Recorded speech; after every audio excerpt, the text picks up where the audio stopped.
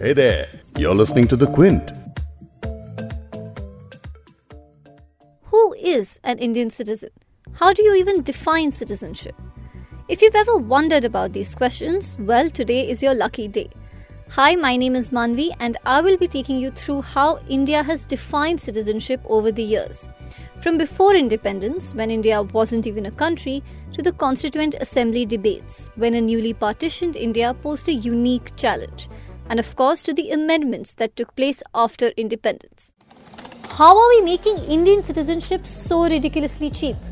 I know what you're thinking. Another video on what a politician thinks about citizenship in India. Except this is not an argument made in 2020 or even 2019. This is from 1949 when P.S. Deshmukh, India's first agriculture minister, was debating citizenship in the Constituent Assembly. कौन Indian है, कौन नहीं है और कौन हो सकता है? This is a question which has been debated in India since independence. Now, as we discuss the Citizenship Amendment Act, the National Register of Citizens and the aftermath of India's partition again, let's see how this debate has changed over the years. The first draft of India's constitution happened in 1928 in Bombay, when an all-parties conference appointed a committee with Motilal Nehru as its chairman. According to the Nehru report, the word citizen meant every person. It further explained, no person who is a citizen of a foreign country can be a citizen of the Commonwealth unless he renounces the citizenship of such foreign country in the manner prescribed by law. In fact, the Nehru report was quite cool for its time. It thought of citizenship as based on the place of birth and not based on blood ties, which, considering how rights were being discussed throughout the world in the late 1920s, was exceptionally inclusive. Fast forward to 1949. A lot had changed since Motilal Nehru's report, but the most important event is still something that echoes in contemporary debates on citizenship: partition. An undivided India, now partitioned into two, India and Pakistan. Thousands displaced, so many killed. Suddenly, Hindus and Muslims who've lived all their lives on one piece of land were made to choose a country to call home. It was against this backdrop that 299 members of the Constituent Assembly of India sat down to define an Indian citizen.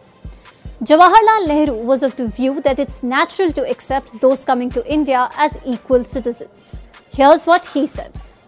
Our general rule, as you will see in regard to these partition consequences, is that we accept practically, without demur or inquiry, that great wave of migration which came from Pakistan to India. It is possible, of course, that in the course of that year, many wrong persons came over, whom we might not accept as citizens if we examine each one of them.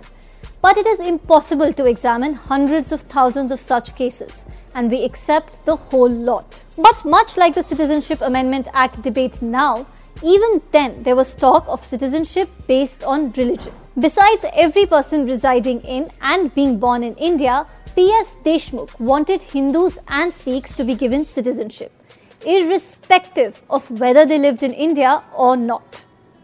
In an argument eerily similar to what we are hearing nowadays, here's what Deshmukh said. We have seen the formation and establishment of Pakistan. Why was it established? It was established because the Muslims claimed that they must have a home of their own and a country of their own. Here we are, an entire nation with a history of thousands of years, and we are going to discard it, in spite of the fact that neither the Hindus nor the Sikh has any other place in the world to go to. However, Dr. B.R. Ambedkar was clear. In a session on 2nd May 1947, he put forth a clause. All persons born in India, as defined in the General Clauses Act, and who are residing in the Union and subject to the jurisdiction of the Union, shall be citizens of the Union. This was more or less incorporated in the Constitution, which said that anyone living in the territory of India on 26th November 1949 was an Indian citizen. The rest was left to the Parliament, to the elected representatives, and to we, the people. Here's what we, the people, decided.